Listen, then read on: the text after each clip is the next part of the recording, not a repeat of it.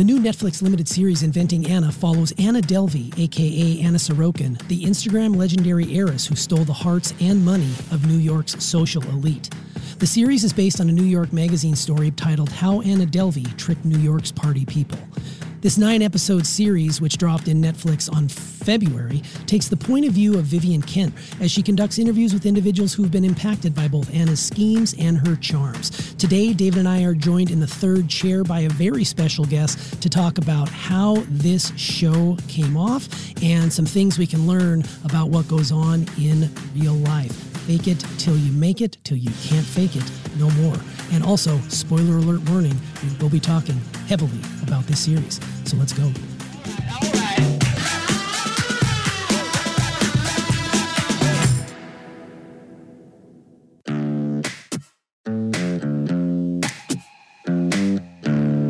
Successful people learn how to make their mind work for them.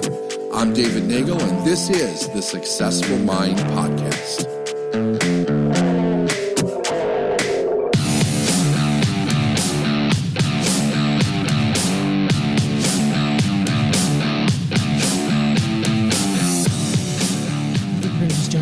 So before we do any of this, first of all, welcome everyone to another Full Throttle Thursday here.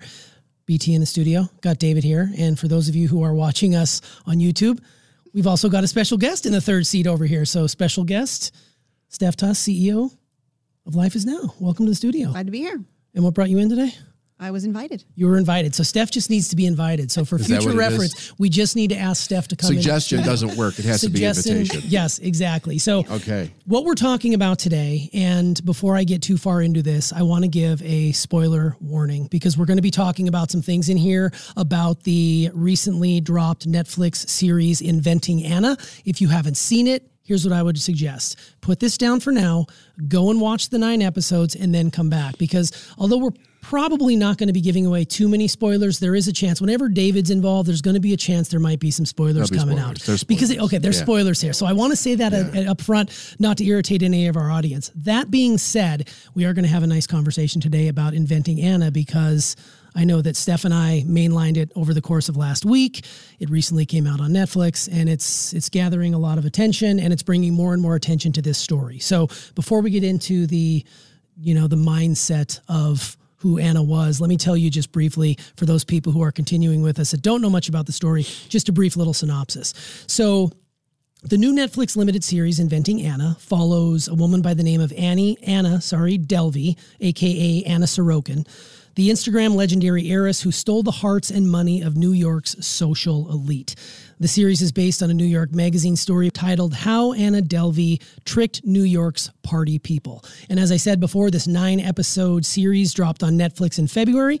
It takes the point of view of Vivian Kent as she conducts interviews with individuals who've been impacted by Anna's schemes and, of course, her charms. So I guess to get you into the studio, this must have been a pretty impactful series for you. So what stood out the most, Steph, while you watched the series? And then we'll throw it to David. I thought the series was fascinating. I love anything that showcases someone who's done something outside the norm, who is showing up in a way that's very different than your average person shows up to do something really extraordinary. And I think what she did, while I don't condone what she did, is incredibly extraordinary and fascinating from a psychological perspective. So I was hooked into the story. I did not go on deep dive research like the two of you sometimes do with people. I just let the story take me where it took me, and I looked for clues in the story. I did a little bit of research, I wanted to read the article that was written that kicked this all off, and then I also went on her Instagram page to see some of the posts, some of the research. Did you follow her on her Instagram page? No, I do not follow her. No. Okay. Well, that's good. What about you, David? Well, she's a classic narcissist to the extreme. And I think she bounced back and forth between using it for good and then not having any boundaries when she couldn't get her way. But what was really fascinating, what they did a fantastic job of is not just, and I love the actress that played her too, because she's so good in Ozark, right? Like she's fantastic in Ozark. I think what was really interesting about this, at least for me, one of the things that stood out was that the characters that played the people that were being interviewed, that she had these compulsive and scammy relationships with, they went across the board as far as it was very obvious as to why they were susceptible to somebody who was a narcissist, even to the point that her boyfriend in the beginning was a narcissist, and they were both playing off each other. They're both scamming each other for what they thought that they could get, and it leads you down this road where you actually find out, although they don't say this, and then there's some indication that they don't seem to know, but to me it was very obvious why she became a narcissist, the event that happened in her life with her father that where she actually became that. I think that the storyline runs into this idea that she was raised in a normal household and everything was fine, and in fact she wasn't.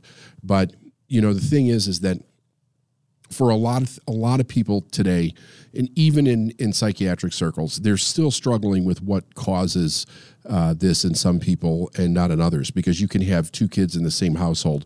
One seems to grow up totally healthy and fine, and the other one is just a raging narcissist that uses people and does crazy things their whole life. But I think it's just how it's all internalized, and it becomes very obvious. But one of the things, like Steph, one of the things that you're pointing out is that there was no level of extreme on either end that she wasn't willing to go to manipulate somebody to get what it was that she needed. She didn't have a barrier where she would stop, right? All the way from being the most charming person in the world to threatening suicide to get what it is that she knew what buttons she wanted. She knew what buttons. And she knew that if the button she was pushing didn't work, she would switch midstream. Yes, absolutely. Literally switch midstream. There's that scene where she's talking to her boyfriend and trying to get him on the phone, and she goes through no fewer than probably 7 different personalities to get him to finally pick up the phone, ranging anywhere from the anger to the frustration to the sadness to the I will hurt myself, all in between. It's quite interesting to see that. Right. Well, even in her dealings with the attorney, right? It was like she dipped her toe in the water 4 or 5 times before she hit on what would work. And each time she was gathering information about him personally before he finally said yes to representing her, right? I mean, she changed the hair color. She changed how she dressed. She started talking about his daughter, who was right around her age. She really played on. Well, that was the key right there. That was the key, right? She found it. She found what he wanted. Yeah, guilt. Yeah. It's so interesting. Yeah, and then she fed it right back to him. She found out what everybody wanted and fed them that narrative. And wham, they just went into character. And what's wild is that's exactly how it happens in life. Here's something else that was interesting about this show. She was actually learning as she went. You could actually see her progress, especially when she was working with the older socialite woman, like around the first third of the show, where she couldn't hook her. She couldn't figure out how to hook her. Right. And as she went through this relationship with this woman, the woman is very enamored with her boyfriend, right? And she's like, how the fuck do I hook this woman? And she finally figures it out. She figures it out, that this woman is older. She's no longer relevant. She's losing her ability to basically kind of like be a socialite.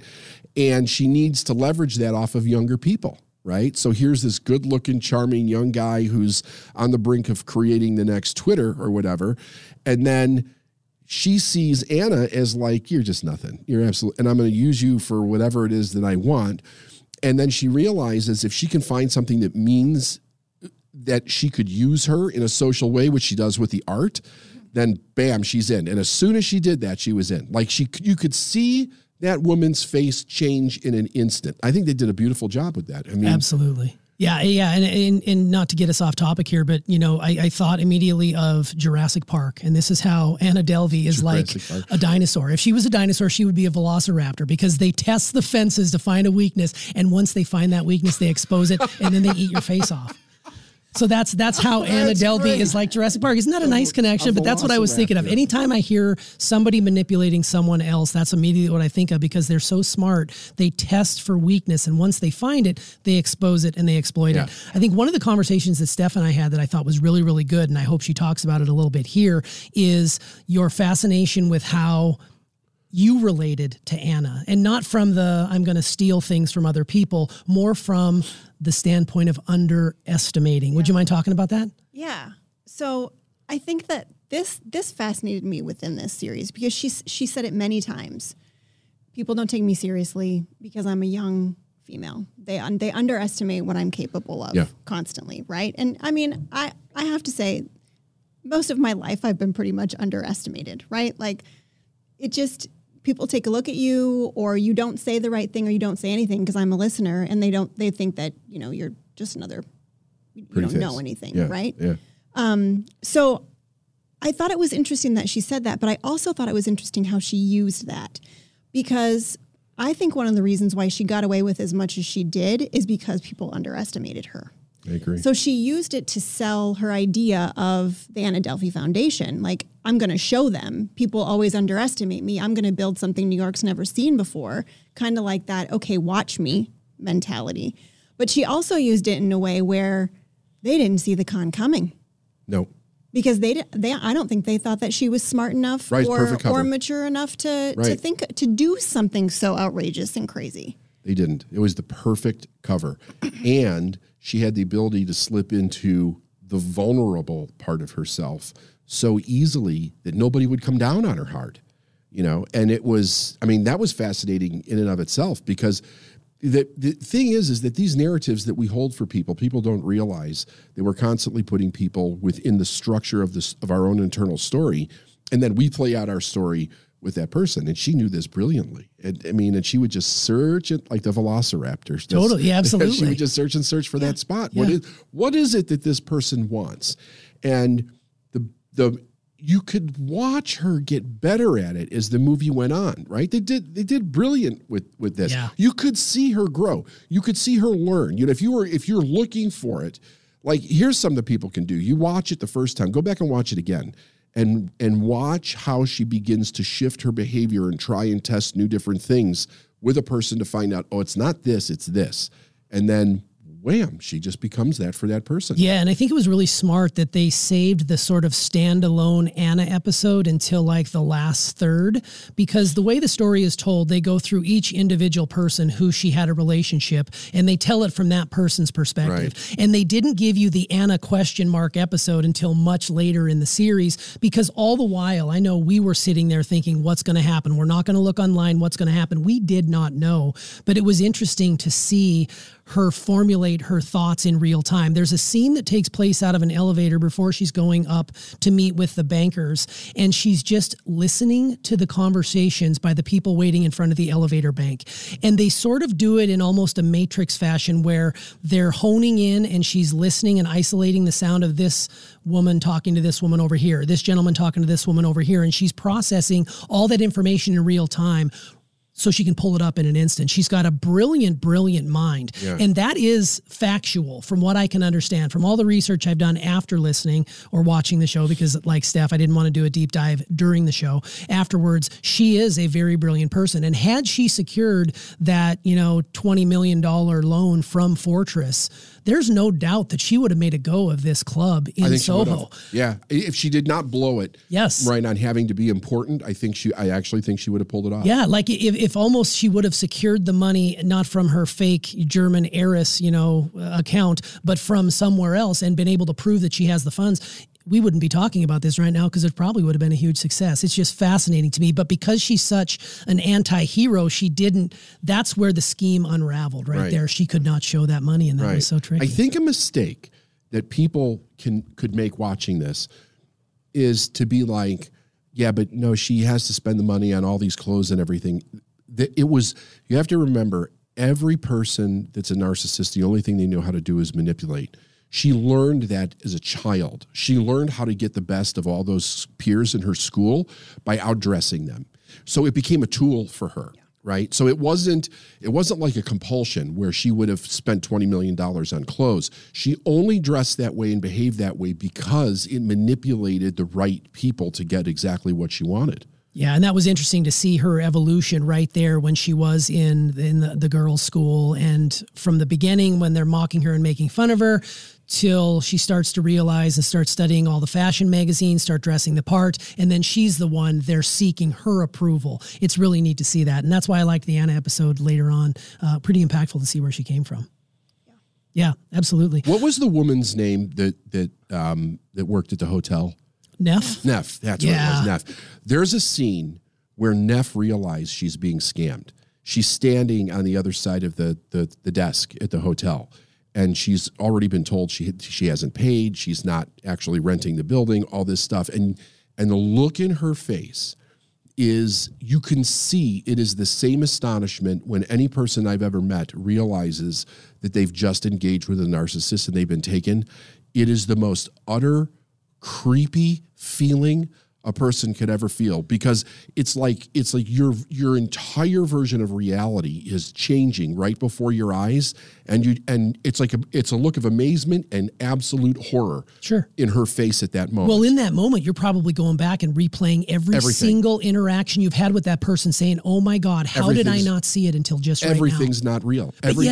But yet Neff is still there till the very end, and still to this day, right there. Well, but because she paid. That's true. Because she paid. So then that gave her the excuse to go back into the safety of that narrative, right? Yeah. This is the person. And we had a conversation. It also made Neff feel important. Yeah, we had a conversation. Why did she pay Neff back? It also made Neff feel important. There was a couple of times this was said, once in the series, and then I read it in the article when I reread it this morning too. And Neff had this realization that Anna, slipping her $100 bills across that table, wasn't paying for her services. She was paying for her time. She was actually paying for Neff. And that, I don't think she'd experienced that before. Like, she felt what Anna did was tap into her unworthiness and good enough, and made her feel worthy and good. Bought her things, made her feel important, included her in conversations. And those are the memories that Neff talks about, because they're important to her, because the meaning that she's given that means that I'm not this struggling director. Yeah, director. Movie maker. Right. What's funny is all those 100 she was laying out on the table eventually just went right back to Anna anyways, because she was the one that ended up helping Anna with the tip money to be able to get her an apartment, or get her a flight, or get her to go to this place or that place or the other. But what's interesting is that there's a scene in there, and this was a triggering scene for me, being a rule follower, a chronic rule follower, where Anna just skips the line, and there's 8 people in line at concierge, and Neff tells her, I'm engaged right now, and continues talking, and Anna is laying out hundreds on the table. Yeah, absolutely. Until Neff gets to the point you'll have to excuse me, scoop up the 5 that just came on the table. I'll have a conversation with you right now. That was triggering for me, but it's also fucking brilliant. That everybody has a point. There's a point where they will literally move into it if you can just find what it is. And the great thing, here's the thing, that can be used for really good. I mean, there's no question, if a person uses that for good, they can become an unbelievable leader in what they want. But when you do it in a way to corrupt, and I think she was on both sides. Don't you think she was on both sides of that fence? She was. Yeah. Yeah, it's really interesting. I'm sorry. No, sorry. No, go right ahead. No, please. I think she played both sides of the fence. I honestly think that she was in love with the idea for ADF. I think that she had, and she's even said in an interview just recently, her intentions don't matter because her actions were what her actions were. But in terms of intentions, I honestly have a feeling that if that loan would have come through, she would have built back everything that she would have built what she said she was going to build. And I think, you and I are both, well, all 3 of us are a big fan of Iyanla Van Zant's book, Trust, right? Yeah. And one of the key pieces in that book is you determine who to trust and who deserves to be in your life based on their performance data. But nobody wants to look at performance data. People see what they want to see, and they believe what they want to believe, because the clues were there. The entire time the clues were there. Yeah. They would see her being taken aside. They would see that she didn't have her credit card. They would see her hand a list of credit card numbers on a piece of paper, which a normal person would sit back and be like, well, this is kind of jank, right? This isn't right. If this woman really had what she said she had, this wouldn't be happening. But they didn't want to see that. Nope. Because they didn't want the fairy tale to end. They wanted to keep going to the fancy dinners, and they wanted to keep being a part of her circle. And she also made it a little painful to not fit in with them. Classic narcissist, right? Yes. She could be the sweetest person, and then she could turn around and say the absolute meanest thing to knock you down.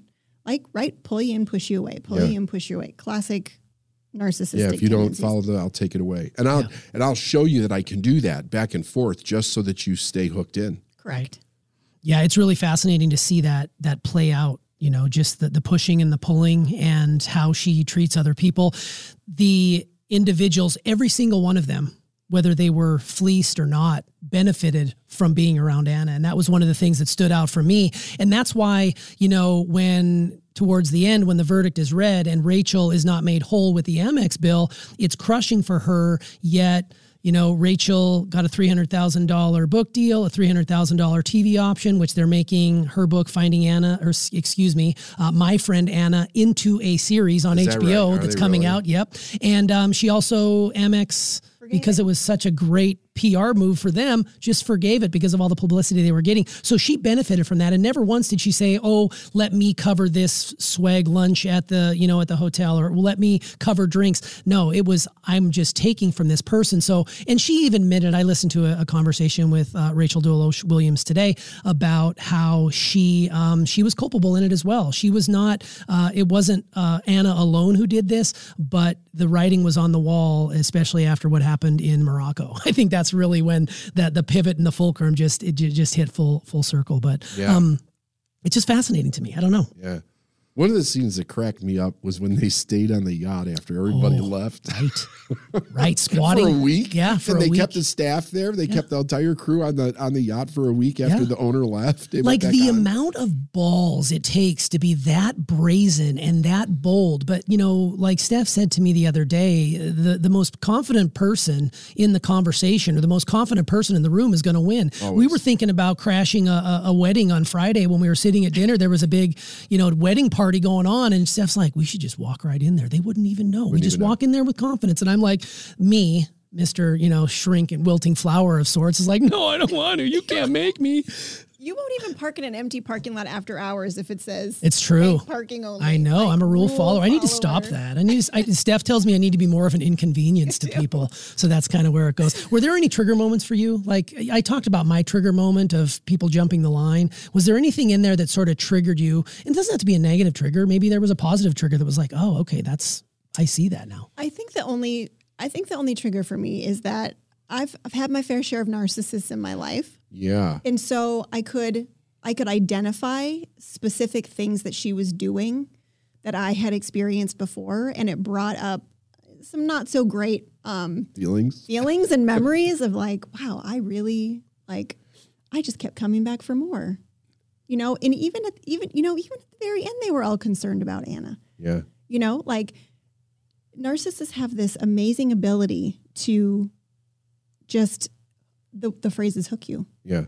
Is to hook you. And you forget who you are in that scenario, and you become who they want you to be. It's insane.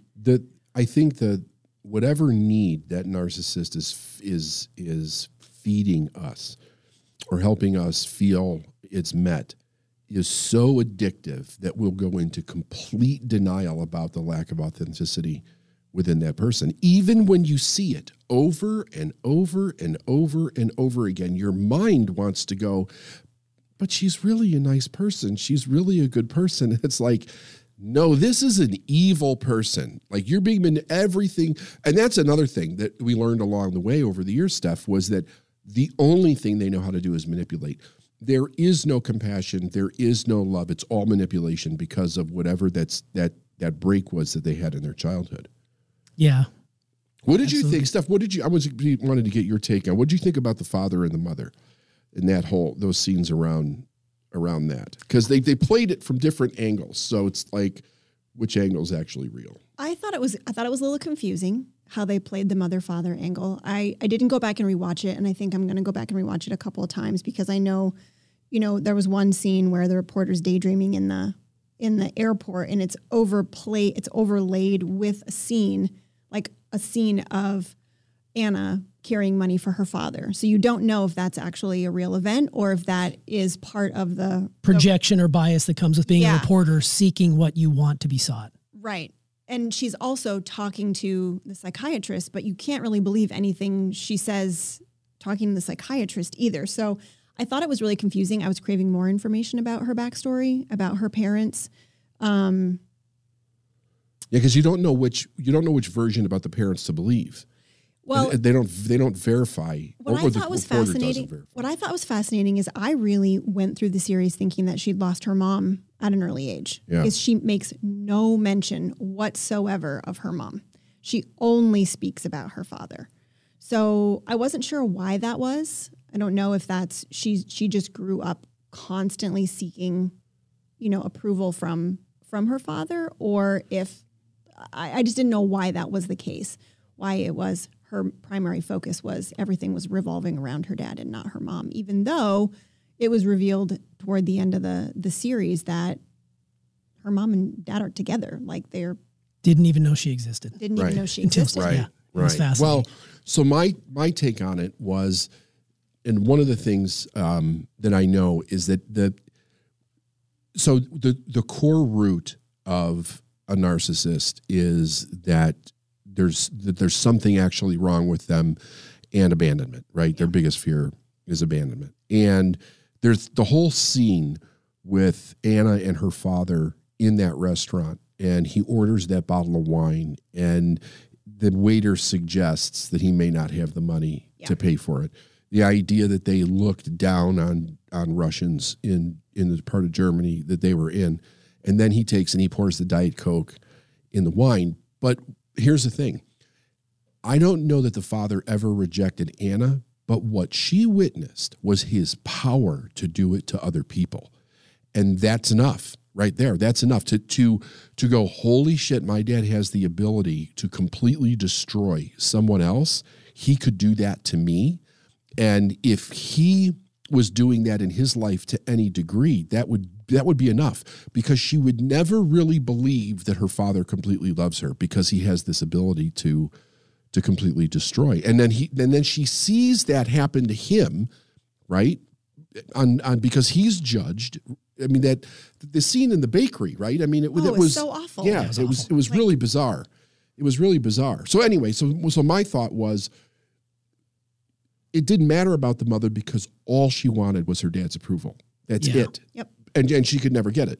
Yeah. They don't tell you. Like, it's hard because, with every episode, it's like, this story is completely true except for all the parts that are totally bullshit, right? Yes. So it's like, well, what parts are totally bullshit, right? And do you really know? Because if you're getting it from Anna, you'll never know whether it's true or not. You could never be able to trust the information unless you could verify. Yeah, and they leave that up to you. I think that's what's genius about it. And in those sequences where her dad is pouring the Diet Coke and the $3,000 bottle of wine and all these other, when she's getting her bag taken with all the money, to me, those were dream sequences. Those were not real, because they are blurring the line between what is real and what is fact, which is what Anna's story is. If you think about it, this is blurring the lines between reality and fantasy. She was a fake it until you make it person. And in the end, she just didn't take the fake it far enough. I was listening to an episode of a podcast today that came out a while back that was talking about how they wouldn't be surprised if Anna at the time wasn't trying to hire an actor to play the Swedish banking associate. Mr. Henneke. So when they would go through, when it got to the place where Fortress needed to verify the funds, if they had a Swiss banker, she hires an actor because she forged all these documents on Microsoft Word. Like, this is not like high-end friggin' forgery here. She used friggin' Microsoft Word to do these documents. But if she would have taken it that far, I mean, what would we be talking about now? Because she probably would have secured the loan. She probably would have been making money hand over fist, and all the people that were involved in this con from Go would have been making a shit ton of money. It'd have been a hero story. Oh, totally. Instead of a con story. Instead, it's a con story. Instead, it's an anti-hero. She is. What I find fascinating is the Robin Hood philosophy here. Robbing from the rich and giving to the poor. Like, if this were done in big business, if this were done in big corporations, people would be up in arms. They'd be livid. But because the wealthy are being fleeced, it's a totally different narrative. Right. And I wonder if you have any comments about that and where that comes from. Because here's something that's interesting about this.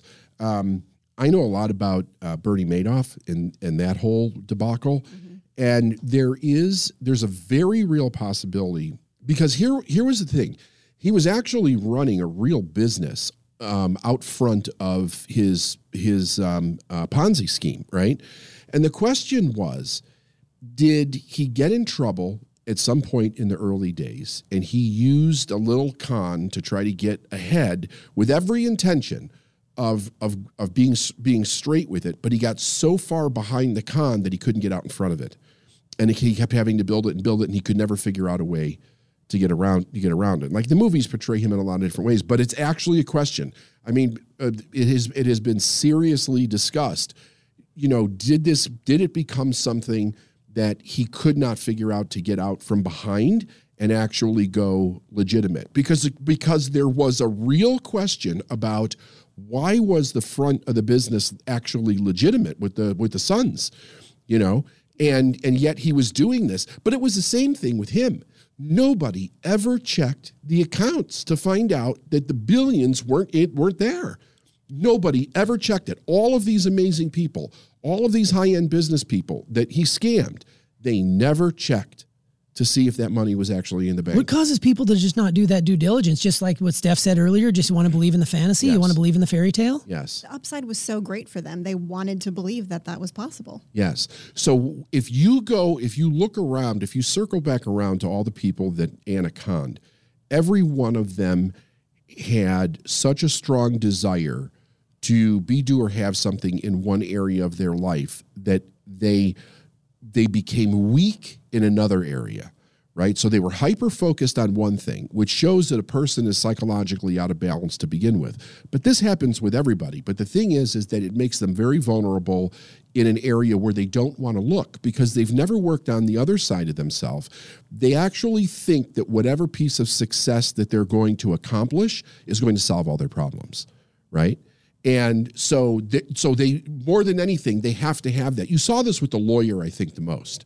He was so, right, Steph? Like he was just so intense. This had to happen. And then he cancels the vacation. And like he was ready to throw everything down the toilet in order to protect Anna so that it would serve him. Yes. Well, I think that's also true with her business attorney. Was his name Alan? Alan. This is a guy who has an impeccable reputation, who is dotting his I's and crossing his T's. Yeah. And he signs off that she has the money when he doesn't actually know that she has the money. But then time goes by and he gets in so deep that it would look really bad for him to pull out. So she uses time, and I don't know if she consciously uses time or if she didn't know how long this would take, but all the work up front, the big con up front, getting him on board, being who he needed her to be, getting him to believe what she needed him to believe about her. It would have been so painful for him 4 months in to admit that he actually didn't verify the funds. Right. And have all of these large corporations, these large banks see him as incompetent. Yeah, the downside, he could have lost everything because of that judgment. So he became just as invested as she did because could you imagine what it would look like if this was a fraud, if this was a con, if she didn't have the money, right? And I think that's how she got away with a lot of it is people were frozen by the fear of what other people were going to think of them because they fell for what she had just done. Well, how about the banker that gave her the $200,000? Yeah, he was like, credit. We want to reestablish our relationship. Like, we're so sorry. What can we do for you? And he knew that he could not do this, but he did it anyway. Right. And he gave her the $200,000, and that floated her for a period of time. Well, that's what gave her the money to pay Neff back. Absolutely. Yep. And that's how she did it. Yeah. It was nice to see old Goose in that role too. Anthony Edwards playing Alan. It was kind of cool. Little 80s references there. Yeah, that was really, it was an interesting piece, and it's fascinating to me. So as we wind this down, if you could ask, if Anna Delvey was in this room right now, and if you could ask her one question, what would that question be? What would you like to know about Anna that you haven't already found out before? I think my biggest questions are just about, honestly, her childhood. Like, I'd love to know her childhood, her backstory, like events that happened that would maybe help explain a little bit more, how she is the way that she is, because she knew social norms. She used social norms when it served her, and she broke social norms when it served her. So she really studied people. And normally when you see people study other people, it's because they had to study people to survive their childhood. Yeah, I agree. Right? Like you have to out-manipulate the manipulator when you're a child. So you have someone who's so in tune to who other people are and what their needs are and what their moods are and what their thought processes are, that something traumatic had to have happened in her childhood to create that necessity to always to really be able to read people that way. Yeah. So I think my questions would be about her childhood. My other question was does she feel bad for it? But that's already been asked, and I read the answer. that's been established. Yeah, what was the answer? Well, tell me about that. So there was a Times article written kind of recently since she's been in ICE, and the question was, or the parole board asked her, does she feel sorry for what she did? And the answer was, I don't condone what I did. I'm obviously not serving anybody for what I did, and I would probably do things differently if I could. She never came out and said she was sorry for what she did. She didn't mean to hurt people, but it was a very weak. Right. From what I've read, the only people she's ever apologized to, I mean, she paid Neff off, but that's not an apology. Yeah. The only people she's ever apologized to, she did apologize to her parents at some point in time. I don't know exactly where that was written, but she did apologize for her mom and dad because a lot of heat came down on them when this story was. Well, that would be the only people that she would apologize to, because to apologize is to admit she's wrong. And, and to her, that's worse than death. Yeah. Right? Because she then becomes what she thinks her father thinks of her. Yeah. Yeah. She was definitely, I mean, she invented Anna. She invented this persona and she carried it through until the very end. I mean, you look at successful people, you look at the stories of successful people, and they've pretty much all done that. Every one of them. Yeah. Every single person. But everybody does that. They're just not aware that they do it. Right. Most people are just not aware that the person that they have become was a created character based on how they behaved and the feedback that they got, positive or negative, from their family and their environment. And that's what creates them. Yeah. Absolutely. I mean, Vernon Howard's got a great quote. He says, it's virtually impossible to escape from a prison if you don't know you're in one. And that's how most people go through life. They have no idea that they're in a creation of their own making and that they can get out of it, which means that they can be or have whatever they want. Yeah, that's great. Well, if she was here today, I'd ask her if she would dress me, because I think I need a little style help. Steph does an excellent job dressing me and helping me, style. I've had stylists in the past that have done a wonderful job, but I think I need some new shades, maybe a little scarf, something to show that I'm a part of this culture and I'm ready to rock it out. What do you think of that? Yeah, I think that'd be great. That's good. Well, I think this has been a great conversation. Thanks for joining us. Third chair. Would you do this again? I totally would. It was I love it. Fun. Yeah, it's really good. And the whole point behind this is just kind of get an understanding a little bit about the mindset behind this, because every time I watch a show like this, I can see Steph's brain firing on all cylinders because I'm in the same room with her. I know that when you're watching it, David, your brain is going to a place. You see things in film, television, in books that most people don't see. And I think it's important for people to see that on these conversations. I think it's really cool to see. I mean, I'm not saying people should be out there looking for the con. I mean, there's honest people out there doing honest work, but at the same time, it's interesting when you see someone like Anna, how you're going through life. Are you being bamboozled? Have you, either one of you read? Because I didn't do any research. I just wanted to watch it, and just take it from that, and then figure out if I had other questions later, I would do that. What is she doing now? She's currently in custody with ICE. She, when she got out of prison February of last year, she's been in ICE custody for, I believe it's been about a year now. And they're just waiting for, I guess they're going to deport her. Yeah, back to Germany. I think she overstayed her visa, overstayed her visa, and that's why they're currently holding her. So when she got out of prison, why wouldn't they just deport her? Well, that was her question, because she says, and this is from the article that I read, which I probably should reference. We'll put it in the links, right? Yeah, we'll link it. The article I read, she was actually free for 6 weeks. And ICE was in contact with her, actually told her they weren't interested in deporting her, which, again, who knows if she's telling the truth, right? And then they just showed up and took her into custody. So I'm not 100% sure. I don't know 100% sure what happened there. But because she speaks multiple languages, she's actually helping other immigrants get legal advice for their own situation until hers is resolved. Interesting. So she's working for good. Interesting. Yeah. Well, I mean, it'd be interesting to see what she does, but she's actually, I mean, she could basically do whatever she wants for real if she really if she's got the talent. Yeah. I mean, her Instagram post from February 14th had 3.5 million views. 3.5 million views From one just post. from just this past February. One post, February 14th. Wow. Yeah, it was a video of the interview she did. I mean, and I mean, that's she's gonna she's an here's the thing. influencer. This is the thing. That's what feeds a This is the narcissist thing. right there. People will watch this series. They will know that she's a con, and they will want to befriend her anyway. Well, you should see all the comments.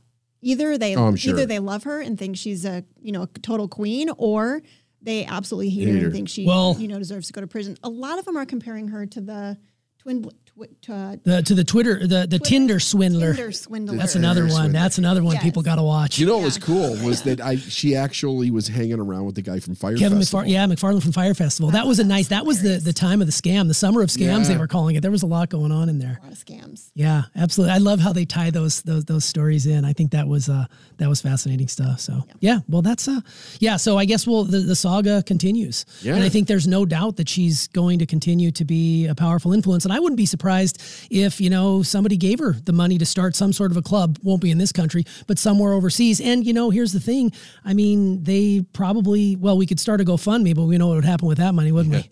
So they would not do anything with that. So but I think that such a great story. And I wasn't as into it as you were, but seeing you light up watching this and your brain clicking on all cylinders, I'm like, we got to get you in here to talk about it. We've been through a series of dark TV. That's true. Nobody was harmed in the making of this. Nobody died. There wasn't anybody who took one in the back of the head. It was just really smart. It was just good fun. Just people fleecing people. Great writing. It was. It was very good. And shout out to Julia Garner, who we love as an actress. She plays Ruth Langmore in Ozark, which we love. But her portrayal of Anna, fantastic. And shout out to Shonda Rhimes, Shonda just keeps pounding it out. Yeah, just amazing. Bridgerton's right around the corner. Here we go, season 2. Let's go. All right. Well, thanks, guys. This was fun. Thank you. Later. All right.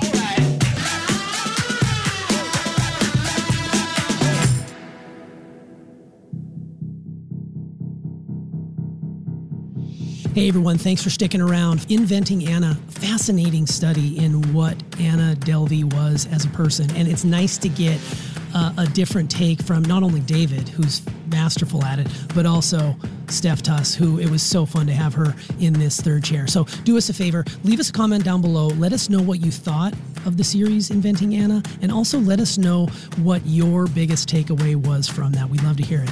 Be sure to ring that bell and subscribe to this channel, and we'll see you on the next Successful Mind podcast. All right.